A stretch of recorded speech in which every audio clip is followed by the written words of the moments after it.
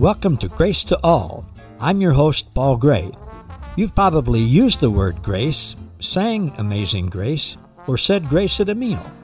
But did you know that God's grace is way better than we can even imagine, and that you and all people already have an abundant supply of God's unlimited, amazing grace?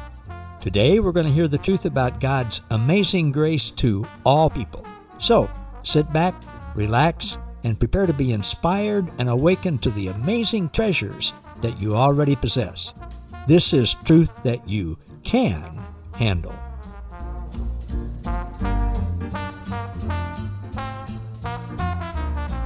Hey everybody, welcome to another edition of Grace to All with Paul Gray. And I know you're going to enjoy our guest today as I do.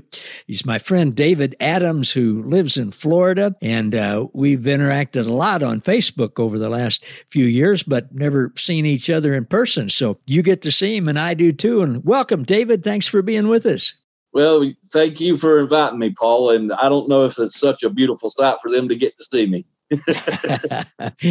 Well, the beautiful Spirit of the Lord is coming right through us both, and I know that they can see that. David, I always like to start out by asking our guest, how has your growing understanding of God's unconditional love and grace for everybody, how's that affected your life where the rubber hits the road with friends and relatives, family, people in the workplace? How's it affected you? Well, it's made me a more loving person for the most part. I still have my times where my temper flares up and I lose it a little bit. But for the most part, I treat even strangers better than I used to. I used to have a job where I dealt with strangers every day, and I learned to interact with them and show them compassion, pray for them if they needed praying for, take time to mainly just stop and listen to their stories. And if I could help them financially, I would. If it was the last $2 I had, I've done that before. My family, I've begun to understand a lot more why people are the way they are. And a lot of it is they don't know who they are. They don't know who they are as a child of God. They know themselves as a father, a mother, a doctor, or a nurse, a worker somewhere. They know themselves as an alcoholic or a drug addict or a bartender or a prostitute, a politician, whatever. But most people don't know themselves as a child of God, and that we were made in His image, and that we are all brothers and sisters. I've been on Facebook about 3.5 years. My daughter-in-law, Megan, God bless her, she said, I'm going to make you a Facebook page. I've said, I don't want to get on Facebook. I don't need none of that stuff on there. I didn't know what Facebook was about. Well, Facebook is about what you make it.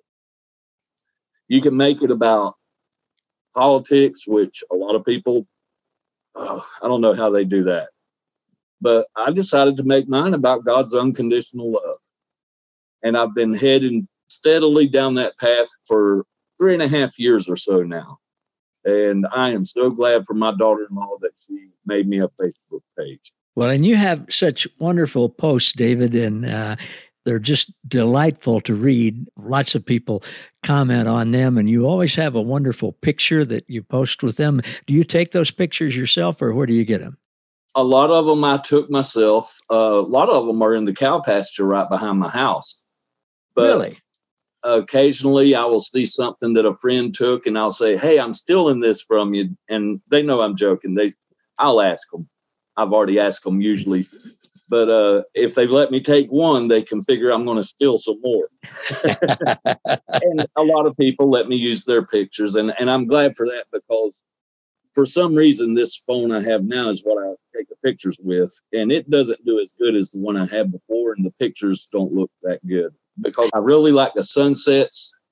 And if I can get them, the sunrises. I'm up for the sunrise, but there's all kinds of stuff in the way here, and I'd have to drive somewhere to get a good picture. So you got a cow pasture in your backyard, huh? For now. They're talking about putting a housing development back there. Wow. Do you live in the country or on the edge of town? I live kind of on the edge of Lakeland, Florida. It used to be a worse area than it is now, but it's getting better. They're starting to tear down some of the old houses and build new ones in the neighborhood. And I guess if they build that development, the cost of the land around here will go up and it may get better. I don't know. I like things the way they are. Right now, I've been living here for almost 20 years, and I have the best. Oh, really? Good. So are you from Florida to begin with? Does my accent sound like I'm from Florida? Maybe Alabama, southeast Alabama, near Dothan. I was born in Ozark, went to school in Delville through most of elementary school, and lived actually in a little town called Clayhatchee. Not actually in the town. We were between Delville and Clayhatchee, but closer to Clayhatchee. We moved down here Christmas of 1971. Wow. And the rest of my family has since moved back to Alabama. Really? Nope. I got sand in my shoes, and my shoes are flip-flops. So I've been down here. Yeah. So you were a pastor for a while, right? Yes. Well, I came to the Lord in the mid-90s, about 1985, I think. I don't remember the date. I know they say if you don't remember the date that, you ain't really saved, but they're lying to you. Yeah, no kidding. And it took me about 10 years. I became a pastor at a church here between Lakeland and Auburndale in a little area they call Kville, but that's because nobody could remember the actual name. I pastored there for a couple of years and co-pastored with someone else for a couple of years. And that's where I first heard the message of ultimate reconciliation of all things. I rejected it so hard and so fast. Did you? I didn't give anybody a chance to argue with me. Then I kind of got out of church after those two, and I went through a divorce. Those things kind of happened simultaneously.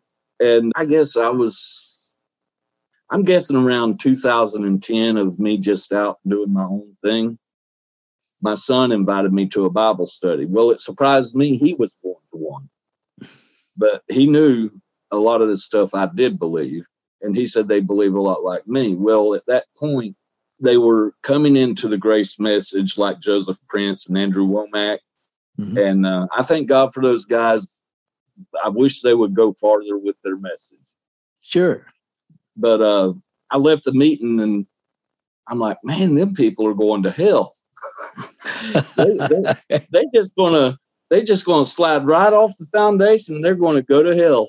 And so I'm thinking to myself, I'm going to study this stuff and I'm going to listen to these people that they're talking about, and I'm going to prove them wrong. How'd that work out for you? Oh, look at me now. Look at me now. They were wrong because they weren't going far enough with it yet either. Yeah. Well, yeah, that's true. But I was way wrong. We don't have those meetings anymore, but I sure do miss them. And they were at a friend's house. Well, he became a friend when I started going. They don't have it anymore, but we would go there. We would eat and fellowship, and then we'd sit around and discuss the scriptures. Or occasionally we'd have a speaker come in. We had Bertie Britz come once, and Francois Dutoit came once. Really? Andre, he came once. Mm-hmm. We had several good speakers. Well, yeah. I just hated. I was sick. I went when Francois was there, but I was so sick I couldn't even hold my head up. So I remember he said one thing. I raised my head up. I said, "Amen."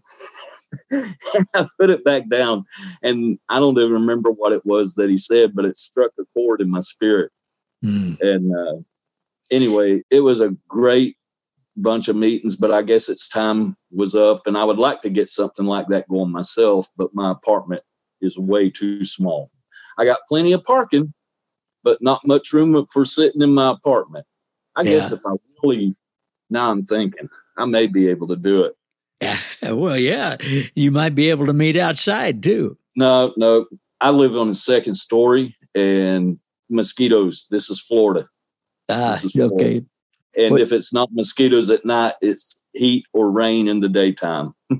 Well, that takes care of that. Well, David, you went there to prove those folks wrong. What clicked in your mind? What changed and started you on a different direction? Well, I had never believed in the doctrine of once saved, always saved. And it was one little step at a time. Mm-hmm. I started trying to prove that wrong first. And I couldn't do it. I thought I knew the scriptures, but I didn't know them like I should. And then from there, it was like, okay, well then, what about free will? And that led me, you study free will, you also have to study predestination. And I'm like, what about free will? It led me down a predestination road that I never saw come, that we were all predestined. Because Jesus came first for the salvation of the world. Before the foundation of the world, Christ was already the Lamb that was slain. Indeed. And he was slain to take away the sin of the world. That means nobody from Adam to whoever is left out. Yeah. Whoever the last person born is included, and everybody in between, because he was actually the one that was predestined. Mm-hmm. He came from the line of Israel, which was a chosen people to bring forth the Messiah.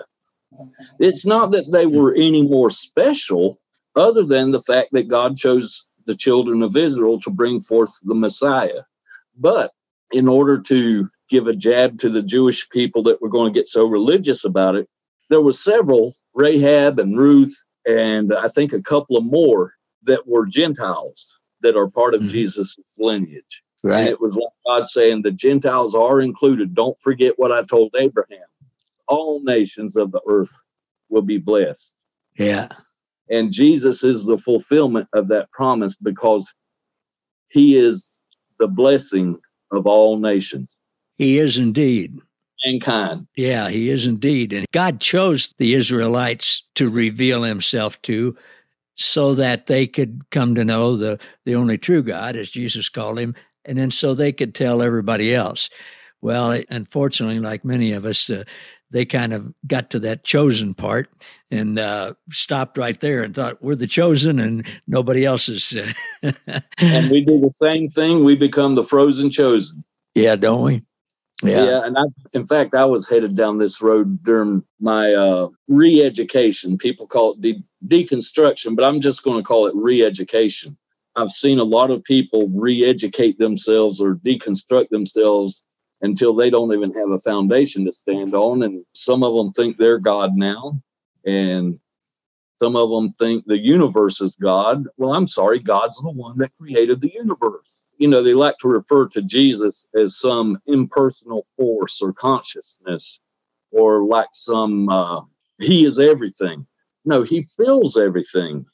He created everything so that he could fill it and become, the only sense in which he is everything is he is so entangled in his own creation, but especially humanity. Humanity is made in his image, created in his image. And people get away from the resurrection. You can have an analogy and it still be something that happened in this physical, natural realm. But a lot of people think analogy is just a made up tale. Well, that's not necessarily so, because Hagar was a type of the old covenant. Well, was there an actual old covenant? Yes. So it's more than just an analogy. It was an actual happening. And we see these things and people so totally deconstruct that you don't even hear the name of Jesus. You might hear Christ consciousness, and that's fine, but I would rather recognize Jesus as my older brother, someone I can talk to, an actual being, because some people do not understand that when the Bible talks about us being one with God, that we are united with him. We are not him. I can prove it to you. I have never walked on water. I have never ice skated, but I guarantee I couldn't do that either. And if I was to walk on water, it would have to be ice and I would slide down.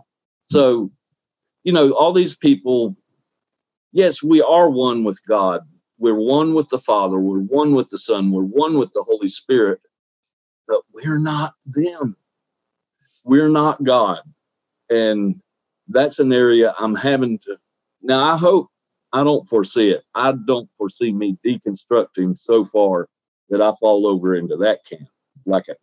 Because to prove the grace teaching wrong, I proved them right. And I doubt very seriously I'll prove this other group right, because Jesus is the foundation. He's the creator. We're not the creator of nothing. Create your own world. Go ahead. Show me how you're going to do it. You can't create anything. Now, you can agree with God's promises and they will manifest, but you have created nothing. Jesus is the creator of all things. That's the way I see that. Yeah, well, I'm with you, David, and it's very personal, at least to me, and I believe that's what God wants with everyone. Trinity, Father, Son, and Holy Spirit. I think the foundational reason that the Trinity is the foundation of Christ followers is that the three of them existed before anything in relationship, and they want us to experience that relationship with them. It's pretty hard to, it's impossible to know or love or like or hang out with an impersonal force. The wind is a force, electricity is a force, gravity is a force. Hey, I'm trying to grab electricity. That don't work. No, it doesn't. No, it certainly doesn't. So sometimes with people, I think it's semantics and whatever, but I also think it seems to me like some people go too far with this. And, like you were talking about before with Joseph Prince and Andrew Womack and whoever the other one you was mentioned, those guys, they have a platform and they reach people who are maybe coming out of legalized religion. Joseph Prince was a big help to me. Appreciate him so much. Yeah. Yes. Yeah, me too. And I too wish that they would go further. Having said that, they are in a position and in a place to help people. They serve a purpose, and that's a good purpose. They were there for me at the right time. And, God's working all things for the good with all people. His timing is perfect. And so I'm grateful for that. Yeah. Yes, I am too. I appreciate Joseph Prince, Andrew Womack. A lot of people don't like Joel Osteen, but I like him. Well, I like him too. I used to listen to him all the time, and I like him. There are other people that I listen to now, but his messages and his books were helpful. We went to his church one time, and it was an exciting place. And God uses us all right where we're at. I'm grateful for that, and He's using you very much. We're getting close to the end of our time here. We'll stop the recording in a minute, and you and I will stay on the line, and then we'll do another recording that people can listen to a week later. We'll have the same shirts on and the same background, but we'll tell them it's a week later, and that's when they'll hear it. But David, your name, David Adams, is just like it would traditionally be spelled, and that's how people can find you on Facebook, right? Yes, sir. And my profile picture has me with a lap full of youngins. Those are my grandkids. Good. And you'll be the David Adams in Lakeland, Florida? Believe it or not, I looked one time and there's about 10 or 12 in this area. But I'm David Adams, live in Lakeland. You read my post, you'll know it's me. We'll talk about your post a little bit when we do the next interview. So, David, thanks for being here for this interview. And thank you, Paul. Thanks to all of you who've been watching us and joined us today and been with us for Grace to All with Paul Gray. We'll see you next time. Thank you for listening to Grace to All. For more about us, how we can serve you, and our special guest, please visit www.gracewithpaulgray.com. Don't forget to subscribe to the podcast so that you never miss an episode, and to join our Facebook group, Grace to All, where you'll be inspired and awakened to more truth that you can handle.